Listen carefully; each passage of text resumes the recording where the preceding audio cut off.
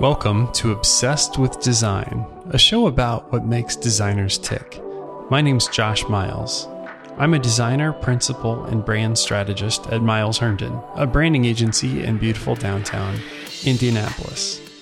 Today on Obsessed with Design, I catch up with Georgia Lupi and Stephanie Posavec, who are the authors of Dear Data.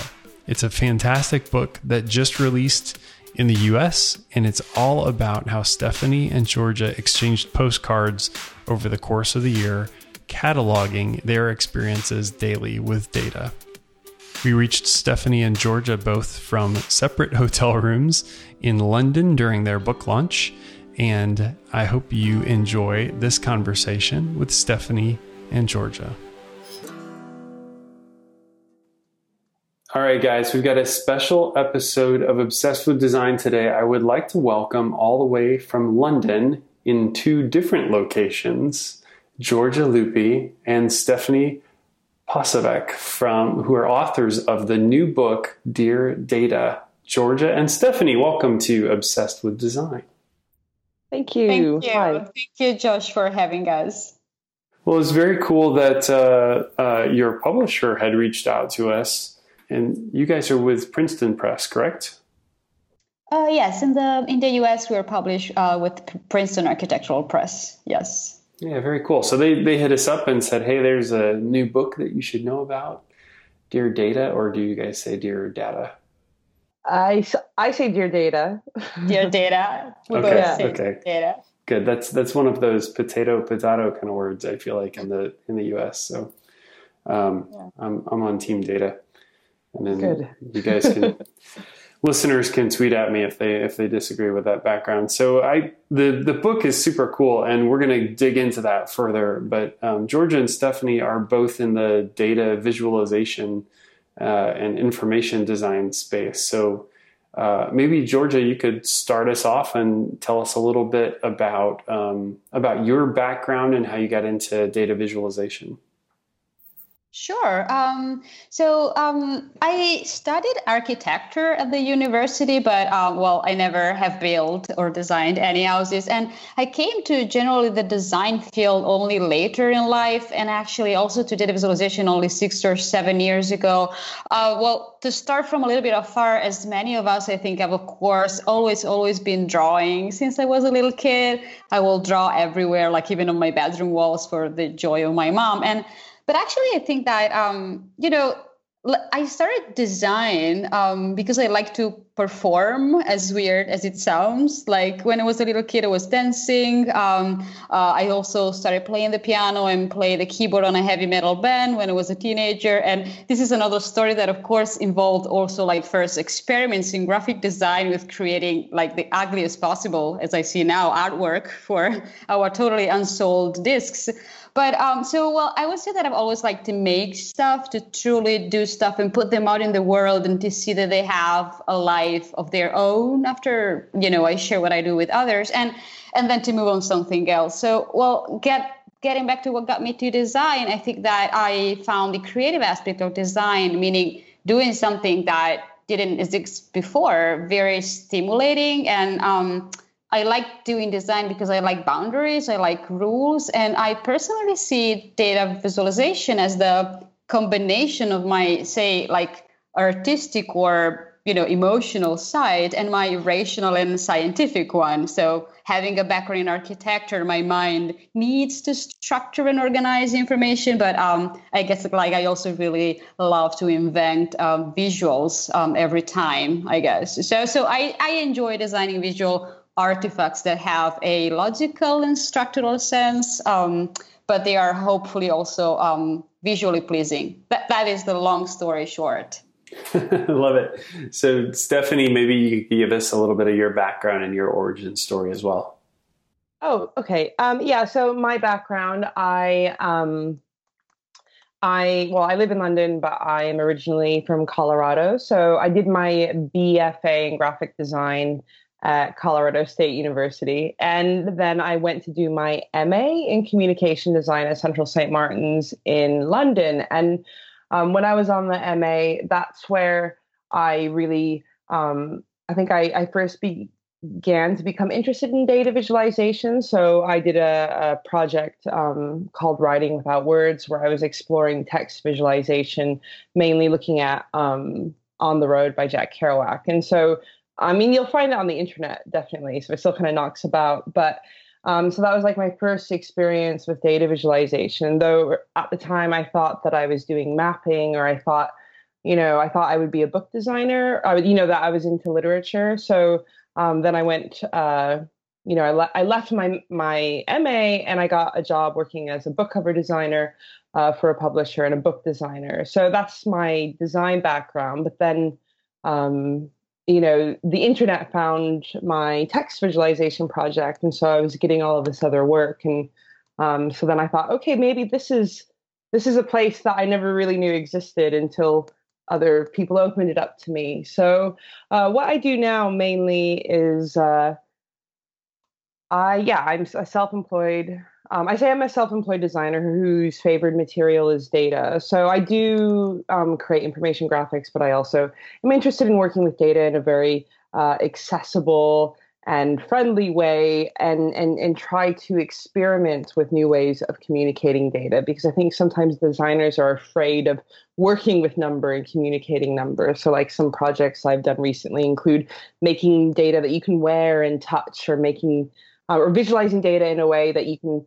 hop through it or dance through it. And so just exploring new languages that are slightly more unconventional to present and communicate data to people who might not care about it in the first place. Sure. And then, so how did the two of you end up working on this project together? So I guess before you answer that, I'd just like to say that Dear Data is just now releasing in the US. So it's very exciting. And you guys are both in London talking about this. But just since to describe this a little bit, since audio isn't the most visual medium in the world, Dear Data is a collection of postcards, basically, that Stephanie and Georgia sent back and forth, and they were visualizing different things each week, and did this over the course of a year. Is that correct? Yes. Yeah, over 1 year. So tell us a little bit about how the two of you got introduced and how this Dear Data project came to be a thing. Yeah, Stephanie, maybe I can start, and then as we always do, we can take turns. I think I didn't really introduce properly what I do today as an information designer. So I have my own company that is called Accra that I co-founded 5 years ago. We are like 25 people, a team of designers and developers working in data visualization world. And as Stephanie says about her aim for making data more accessible, I also have the same approach. So in my work with data, I always start from sketching, and I approach data in a very handcrafted way. And it was actually this similarity that we have in the data world that, brought us together. So we first met in live in 2013 at this really amazing data art festival that is called IO, and it happens in Minneapolis every June. And we also met another time on the summer of 2013, where we both were speaking and giving a workshop about how to draw with data, and discovering that we really had this pretty unique approach to data. We decided to collaborate, and the plan to collaborate, as always happens, it happens over drinks. So,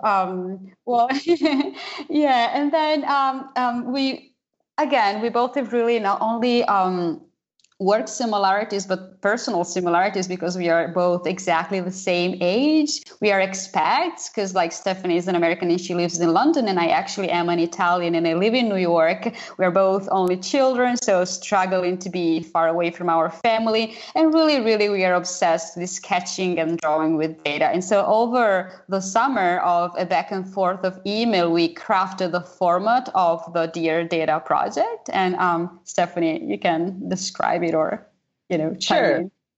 Sure. Yeah. So we decided that we needed to collaborate after the festival, and so back and forth we were emailing each other, and the project I'll just say the format. It started on the 1st of September of 2014. So actually, 2 years ago, almost to the day.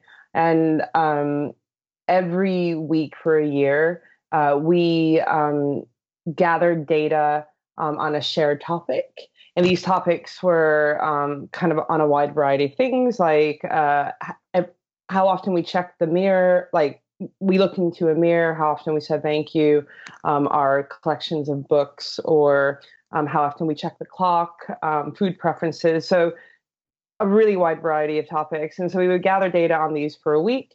And then at the end of the week, we would begin to analyze our data and then draw its visualization on the front of the postcard. And then on the back of the postcard, we would put our stamp and address and then the title of the week, and then also a legend for how to read the drawing on the front of the postcard. And then we would send them to each other, and then we would have to wait until they arrived. So we would never send a scan of one post. We would never send scans of our postcards to the other. You just had to wait there until you received it. And if it went lost, then we would have to draw it again and then send it again. So we kind of called it a very slow data transmission. And actually, well, I think that it's nice because the first question, like open question that we put,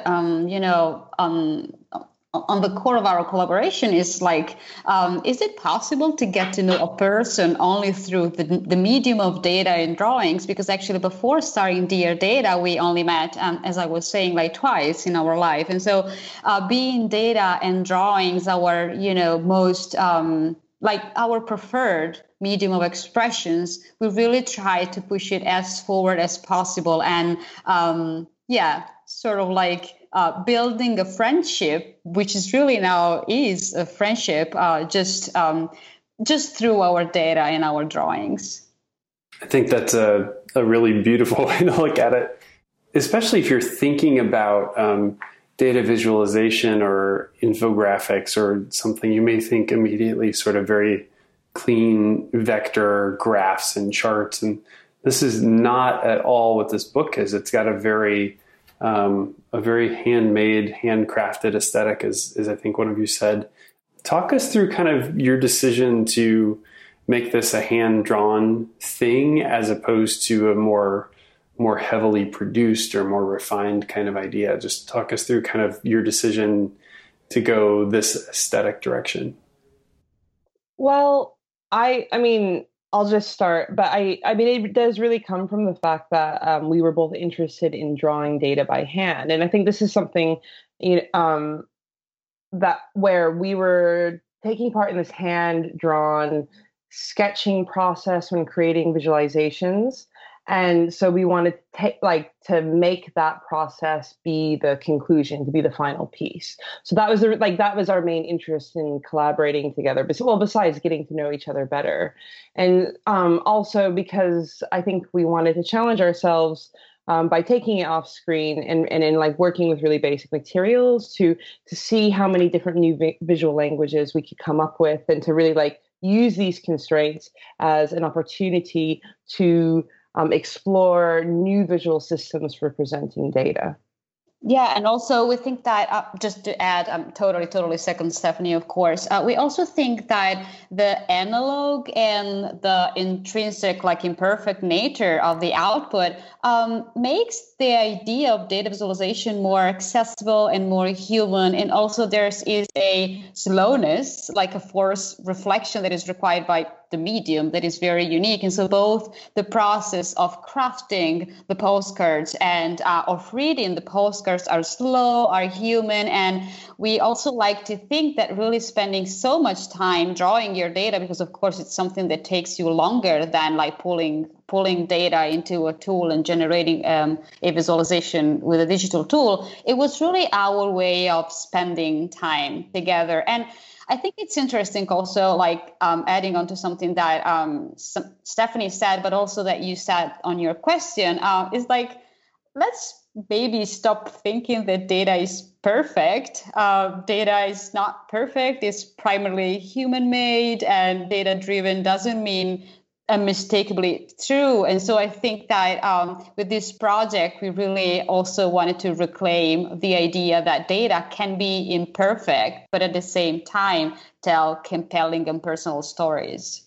So did you have, I just got the copy last week, so I haven't read through all of these yet, but did you have any where the Postal Service kind of created some snafus for you? Or did you have any that were totally lost or partially destroyed, or did everything make it back and forth in the process? I'll let Georgia talk about this because her cards got the most destroyed. Yeah, I think this, and we still have to figure out if it's like the US Postal Service fault or the UK Postal Service fault. But the thing is that Stephanie's card always arrives to me perfect, like really perfect, while my cards sometimes arrive to Stephanie like full of like water damages. So on my week 12, which was a week where we would gather data around the people that we have around us, I used some like watercolor marks, and all of the postcard, and my postcard is totally just like melted, like really watered it. They got to Stephanie really watered. And there's also an anecdote on the book about, how we really realized at a certain point that we had a third party in our collaboration, which was the Postal Service, and also that our cards have life of their own. So yeah, definitely my cards sometimes were just also crumpled, just like folded in weird ways. Go ahead, Stephanie. I think it's because in the UK they post all my mail through the mail slot, and I don't know, my postman, he seems like he likes to fold things into jam it through the mail slot in the door. So I think it's just I actually think it's due to that. He's not very careful. So I'm sorry, Georgia. Oh, no worries. But how many postcards got lost, Stephanie? I think that you had to redraw 3, and probably I had to redraw 4 of them, if I'm correct. Yeah. So would you take like camera phone pictures of the card before you sent it, just in case, or was there any backup, or did you just have to totally start over if you lost one? We would scan our postcards before they left, and then painstakingly look at the scan and then redraw it all again, and then refer to our notes and stuff to just do it all over. So obviously the postman sort of became the third party to the collaboration, but the other piece that I'm kind of curious about is it's very cool that Maria Popova, if I'm saying her name correctly, did your forward, because she's like the smartest woman on the internet or something. But very cool that she was involved in the project. And so how did you get her involved? And tell us about how you got Princeton Press interested in the book as well. I'll start by talking about Maria, and maybe Stephanie, you can talk about the book and how it got in the UK and then in the US. So actually Maria covered the launch of the project in the first place, because we started our project on September 1st, 2014, but we didn't make it public until I'd say February 2015. So we really had a backup of a lot of postcards before building our website. And that was also partly because we wanted to wait a little bit to understand if what we were doing was really compelling and interesting, but also to really have a backup plan of postcards to put online, given the fact that the Postal Service is not so reliable. And so when we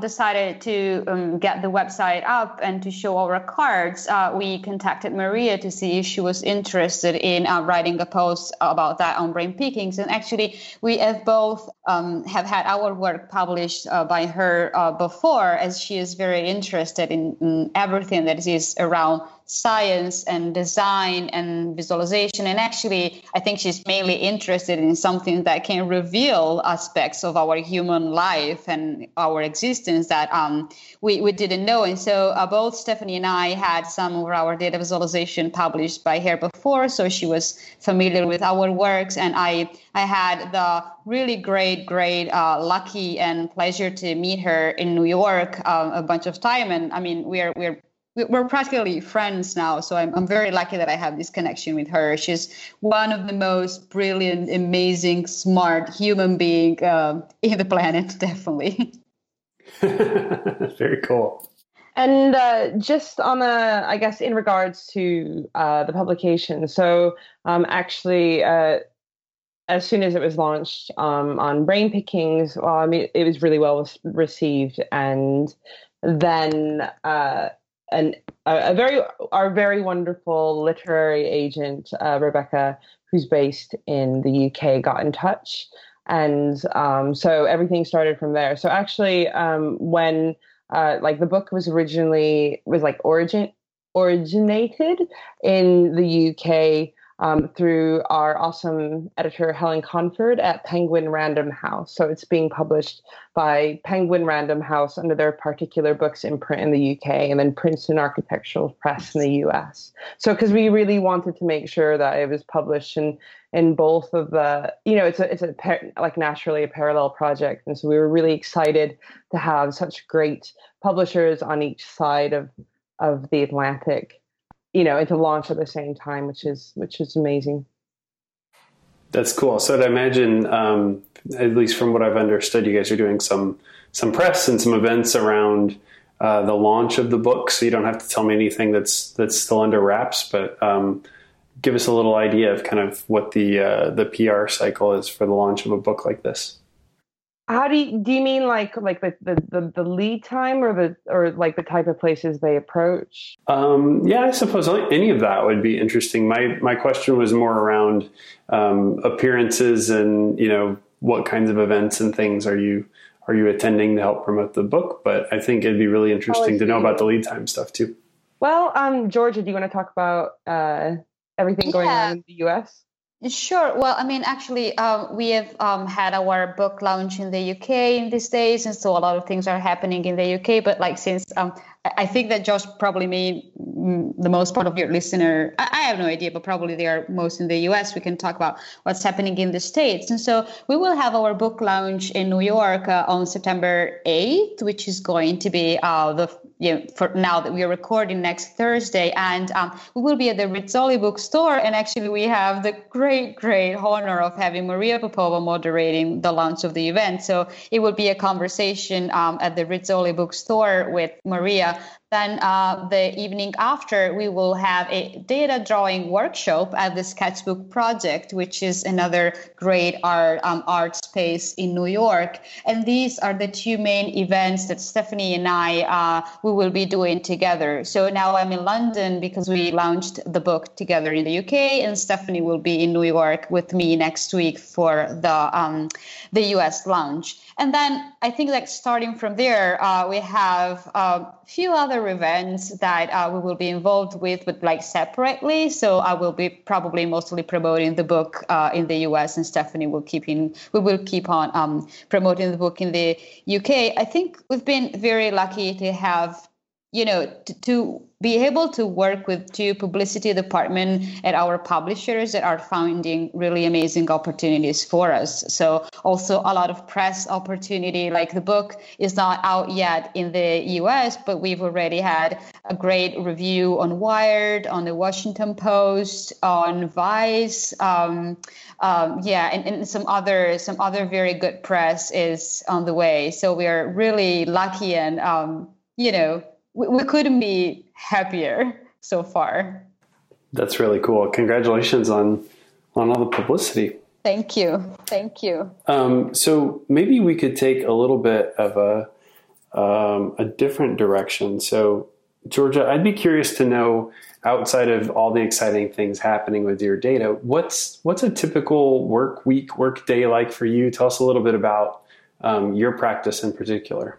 Yeah, that's interesting. I think that the week time span is more I mean, for me, probably it's more interesting as, of course, as many as of us, I do many different things. Primarily, I am employed in my company. So as I was introducing, I run a design firm, a data visualization design firm, together with other 3 partners. And right now we are a team of 25 people, mainly working from our Italian office in Milan. And it's only 2 of us. Actually, my husband and I, we work together in our office in New York. So I live in Williamsburg, which is in Brooklyn, which is right after the Williamsburg Bridge. And every morning I would wake up, and what I do every morning is like starting to do some work from home. As given the time zone, you would wake up and a lot of stuff already happened in Italy. So just taking care of the most urgent things from home.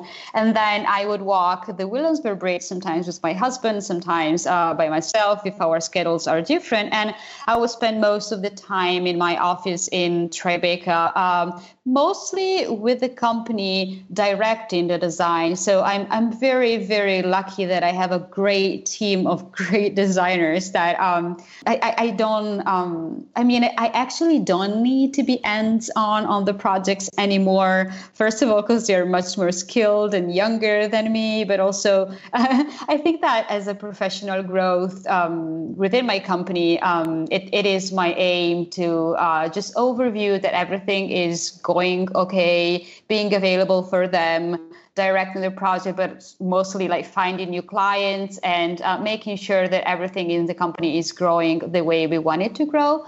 And so I will spend my weeks talking with them, reviewing some projects, talking with new clients, some meetings for sure. And my schedule is very flexible, even if, I work full time, but given that I can decide when to go to meetings and when to set up meetings, I will also make sure that I'll take the proper time for everything that is going on with Dear Data and with this like personal project that is becoming bigger and bigger. And just to finish, like working with my husband, there's no clear boundary between work and life, as actually I think that many of us don't really have. So we would also like spend some of our evenings eating together at a restaurant or a pub, because like shamefully, despite being Italian, I don't cook. So like we would just like hang out and have dinner and drinks out and keep on like working, but really working in a way like thinking about what's next or making some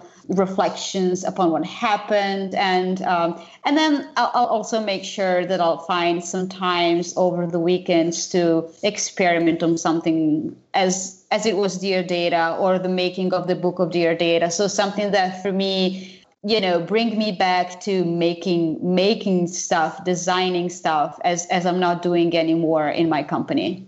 Georgia, before we jump in with Stephanie's response to that, you kind of alluded to maybe there's some other projects cooking. Are you thinking about what's next after Dear Data from a kind of a side project standpoint, or are you just kind of experimenting with some things for now? Well, yeah, I think that like Stephanie and I can speak together about that.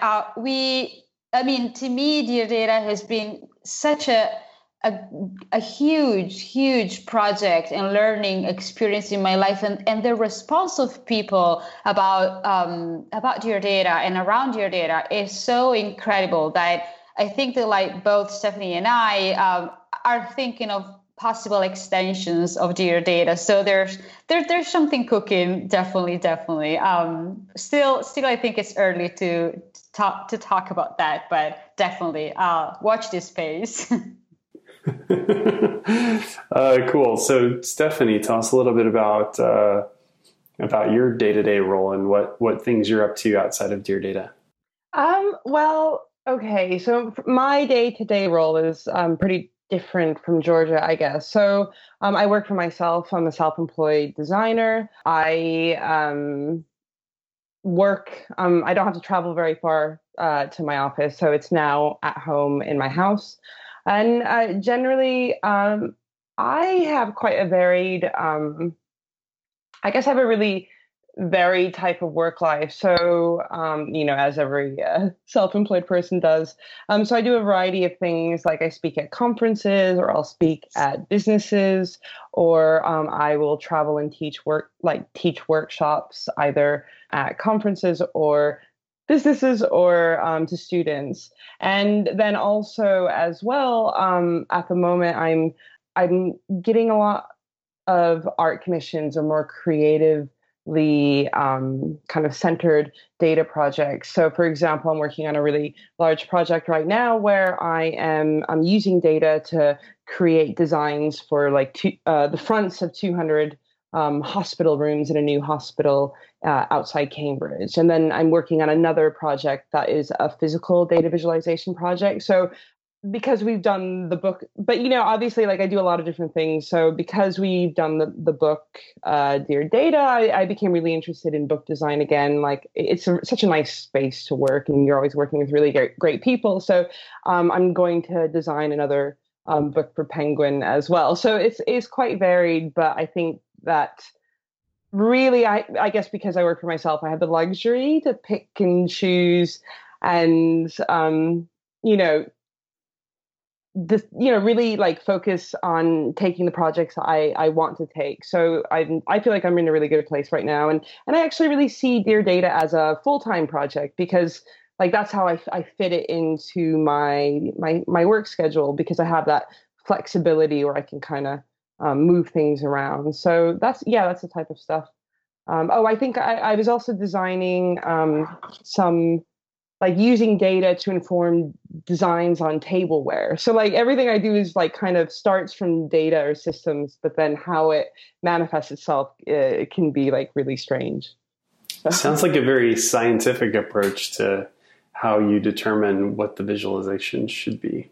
Yeah, I mean, I suppose maybe the way that Georgia and I work differently with data is that I always said that. I mean, I do say I'm an information designer, and I do create information graphics, and I do work with data visualization. But I think I'm starting to lean back to saying that I'm a designer whose favorite material is data. So often I like to use data as like the starting point to inform, to communicate. So instead of just communicating the insights within a data set, I will use data to I like to use it to create an outcome to communicate more subjective or emotive messages. So so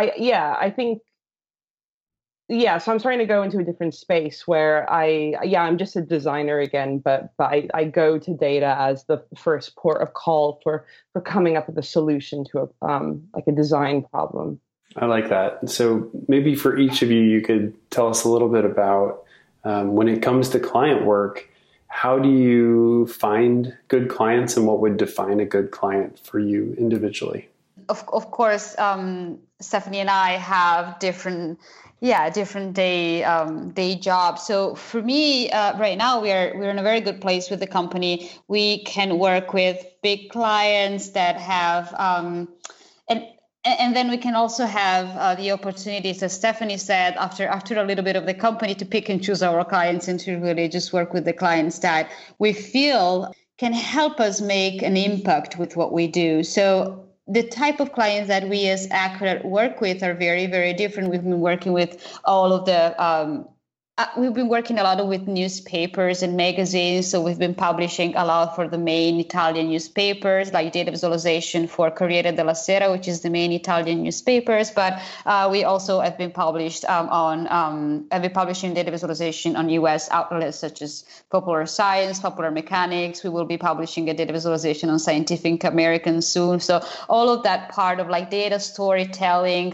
with this type of clients is something that we do. But also more and more we work digitally, and so we will help different kind of organization. Like we've been working with the United Nations, we're currently working with IBM or such kind of companies to find insights in their data through both static visualization, but more and more exploratory tools. Like we would design both the UX, so the user experience, and the visual models that will allow our clients to access their data in a more intuitive way. And what we design, these kind of tools are never for programmers or statisticians, are often for like top managers that are not really skilled into working with data, to really monitor what's going on, to make forecasts and provision. And it's very interesting because like with these kind of like big projects that I myself would not be able to do, alone, I really feel that we are having an impact on these organizations in terms of like how they understand their business, how they take their decisions, how they also inform their customers. So I'm really like more and more interested in the real impact that a work of data, whether it's like a static visualization to tell people more about a topic, and so to make them learn something, or an interactive tool that let people really monitor what's going on, but in a very visually intuitive and even hopefully beautiful way. I'm very interested in the impact that can have, on our clients and their customers. And a good client, I think, is a client that comes to us with a lot of questions, but also that is open to change their questions as we work. And so I think that a good client for us and for me is a client that is really also open to change their mind, their initial assumption on what they're expecting to find in the data as we work. Because we really think that baking design, and so in this case, the visualization design at the beginning of the process of a long-term collaboration with a client is really key to ultimately be able to reconnect numbers with something that really is important, which are always like people, behaviors, and our stories. I don't know if I fully answered your question, but that was what came to mind. Well, I love that idea of coming to you with questions, but being open to changing the questions, or at least changing their point of view after you've had time to kind of work with them and sift through that problem. Yeah, and actually, I mean, just to add, I think that one of the things that I find more interesting is that in the beginning, starting the company, we started the company 5 years ago, and we didn't really have any like marketing strategies, or we didn't clearly have an idea on how to go about working with a client. So we would just start designing and developing, and then everything was that. But more and more, what we are doing with clients is like finding a way to collaborate on a first month, which would be something like a retainer, where in the first month we would explore what we can do together, as opposed to just like starting designing, responding to a brief. So I really like the first exploratory phase to come up with the best way to work together, right? So that's something that I find much more and more interesting. So we really have the time to understand what is meaningful. And we are also very lucky because how we find client was another question. Like the 98% of the clients, they come to us because we've been published in different kind of like magazines, and also we speak at conferences, and the data visualization field is still relatively small, so there are not so many data visualization studios or firms, especially design driven data visualization firms out there. So far we've been lucky that good clients are coming, so let's hope that it will be still the case for the future. Very good. So Stephanie, what's your take on that? How do you determine a good client fit, and how do you track those down?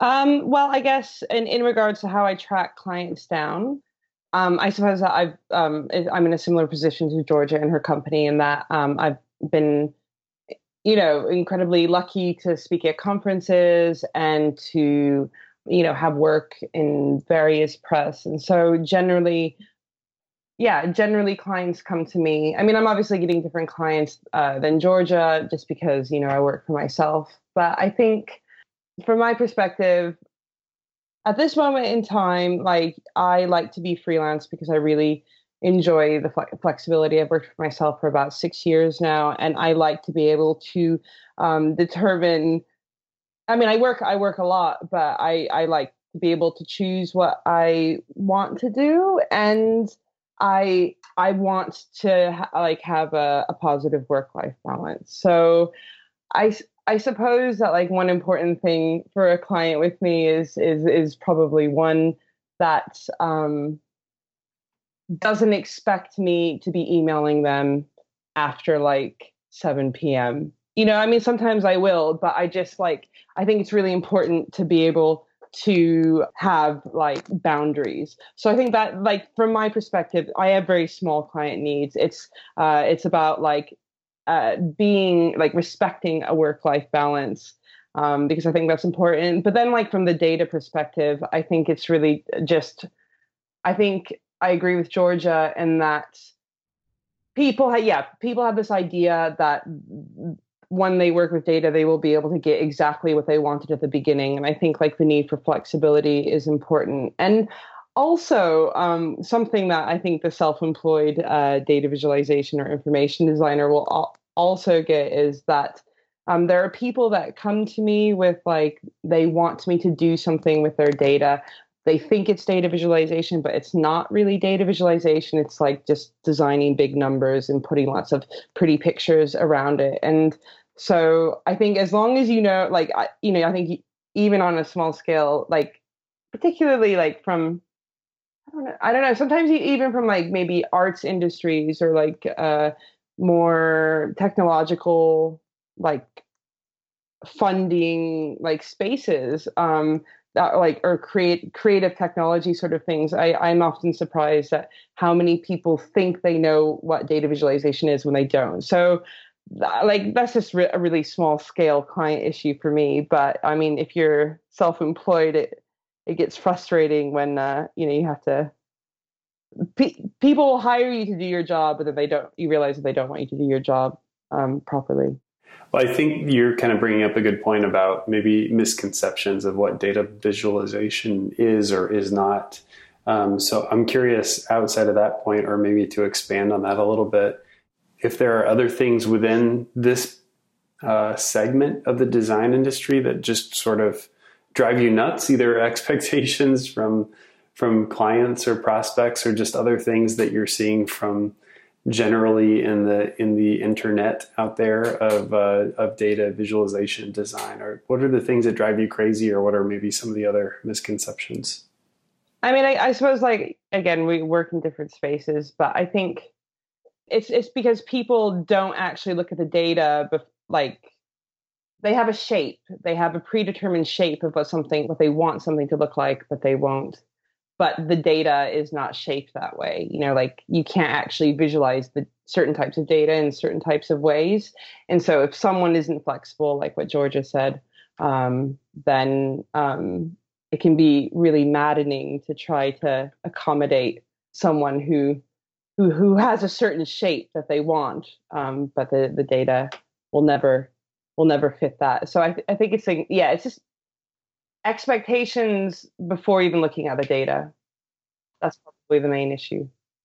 Yeah, I very much agree with Stephanie. And I also couldn't agree more something that Stephanie just said before. A lot of clients, and I mean, I think it's just because the data visualization literacy is still, building and growing. But a lot of clients, for example, come to us referring to some work of us that they like. There are very, very dense data visualization that, I mean, you can definitely find them if you Google our company's name, Accurate, that we've been doing for Corriere della Sera, where we would really work with very compound data set, really combining different kind of data sets to tell different stories. And they refer to that kind of work that they love, but actually what they have is like, I don't know, 4 numbers. And it's like impossible that we can even come up with a visualization that is so like dense and details when you only have like really a few numbers. And what we do in these cases is also, and I think that's an important part of a data visualization designer, we also start working with them on how they can collect better data or more rich data, or how they can contextualize data. And this brings me to another thing that some misconception, I think, are also around the fact that a data set itself can tell a story, solve a problem, or answer a question. And what we always like to do is really trying to educate. I know that educate is not a good word in English, but I don't have a better one now. But like talk to them through the whole process of collecting a data set and how collecting the data and how combining the data set with contextual information is really as important as the primary data set. So really trying to always put these first numbers in context, which is not something that our clients are necessarily open to in the first place. And like going back to Dear Data, I think it's a nice loop that we are doing here, because what we did with Dear Data, we've been collecting our personal data as many apps now can do. And so we're very full of like tracking apps. Even if we don't wear our Fitbit, just by carrying our phone around, we know how many steps we do every day and a lot of other stuff. But like we didn't think of Dear Data as a quantified self project. And we always say that it's more a personal documentary project, because we really contextualized these numbers according to what was happening in the moment, what we were thinking, and a lot of like further questions that could help inform the first data set. Well, I think what's really interesting about it, you think of that in the context of the book Dear Data, and you look at the different ways that the two of you chose to visualize many of these things. It's just, first of all, it's delightful because they're so much fun to look at, but it really is like you've created this visual language with each of these postcards. And the cool thing is it shows on the back of the postcard like the key of here's how to read this, or here's how to decode what's going on the front side. And it's just really fun to look at.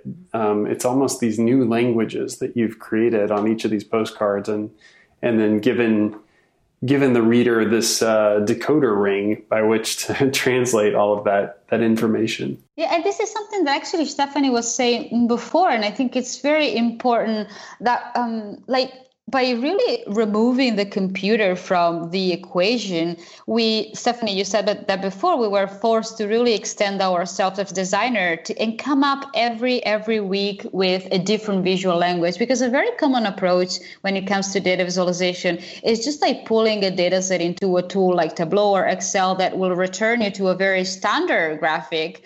But when you draw with data, you really have to work to find solutions, like visual solutions that are super customized and tailored and personalized to the data set that you're working with.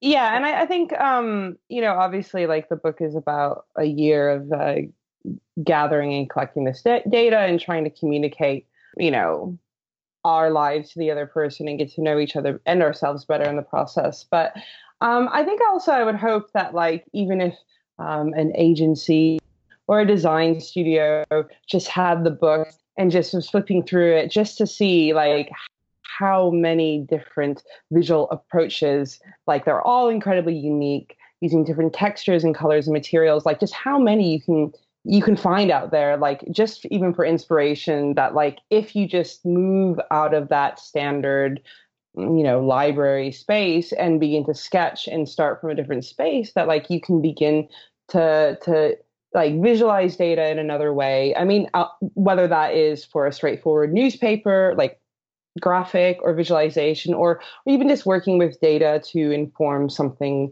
like a more creative project, like across the data visualization spectrum, but just showing that it doesn't have to always fit into this one way of presenting data. So I just hope that like, even if you were just skimming through the book, flipping the pages, that you would be able to see would inspire you in how you visualize like data for your practice or for your company. Stephanie, maybe I'll have you answer this one first, but this is another question that we ask all of our guests. So I'm curious what each of you would define as something you're most obsessed with right now. Oh, okay. What am I most obsessed with right now? I mean, it's really hard because, like, I think that probably Dear Data is what I'm most obsessed with right now.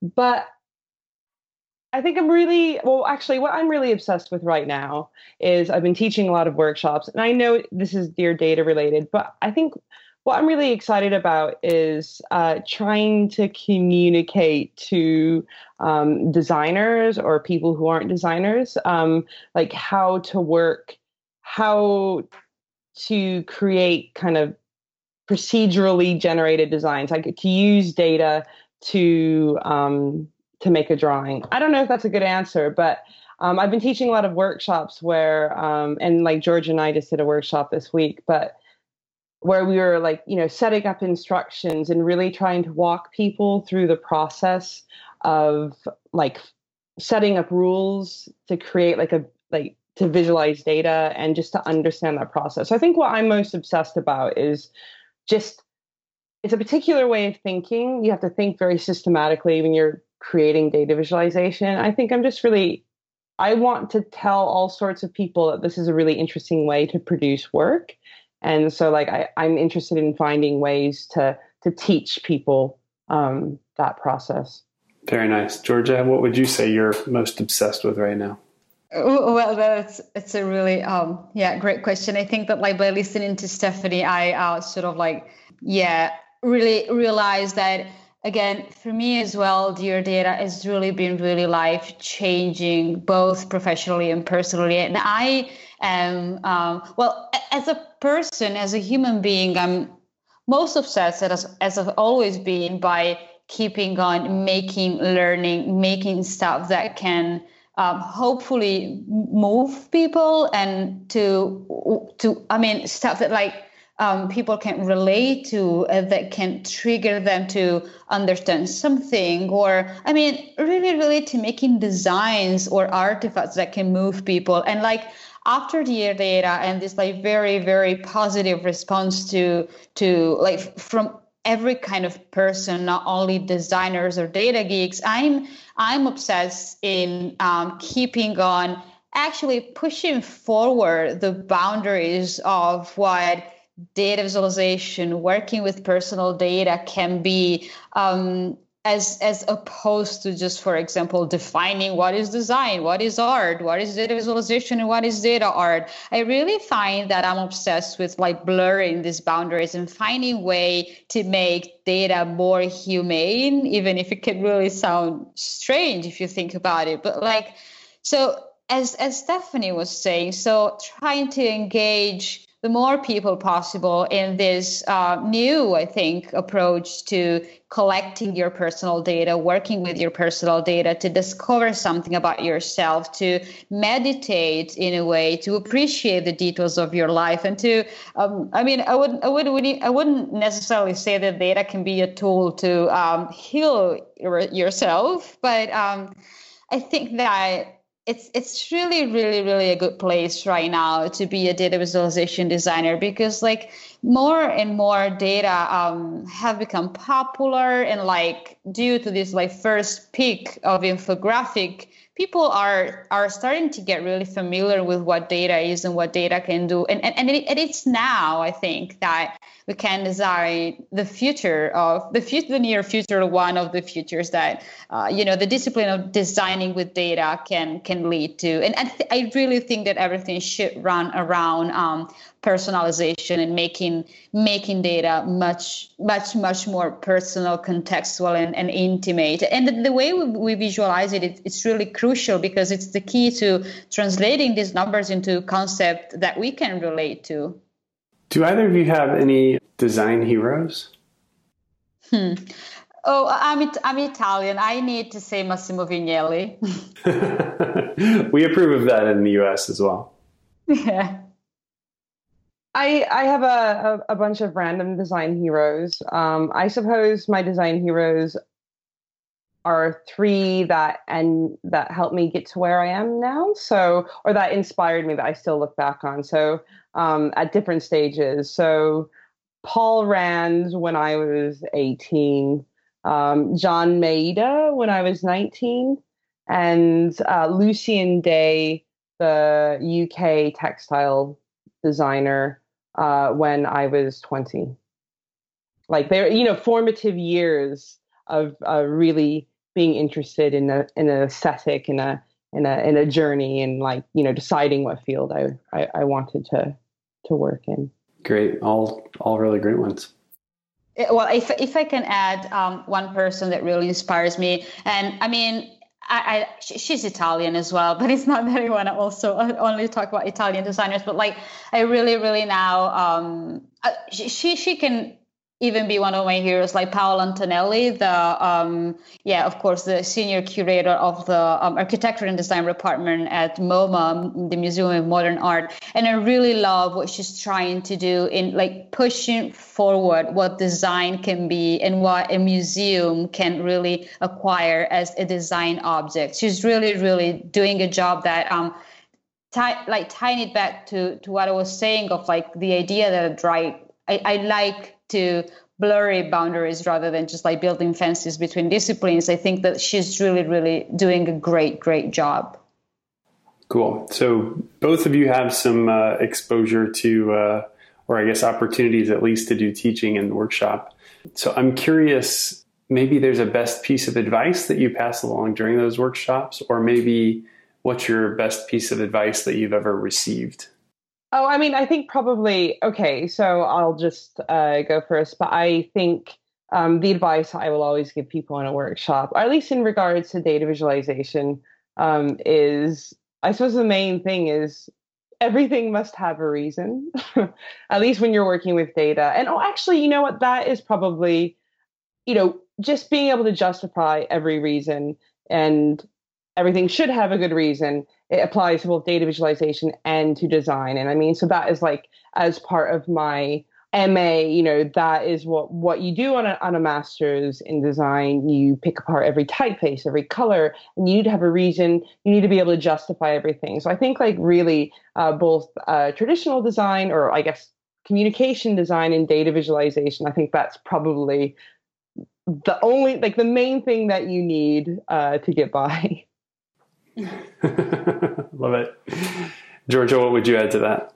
I think that like what I sometimes say to students or to people, I mean, I know that Stephanie teaches many more workshops than I do, but I get a lot of email from students or to people that would like to meet with me and ask me, some advices for how to move forward to their career. And what I find myself always saying, and I don't know exactly why, probably it's just because it's my approach, is like not to wait, to do what you want to do, to start immediately and to decide what you want to do by making. So I think that this is something that I find myself saying a lot, because I find that a lot of questions from students or from people that just like approach me is like, okay, how can I make this perfect? How can I do all of this bunch of stuff if I don't know who to reach out to? I think that like really just like start making as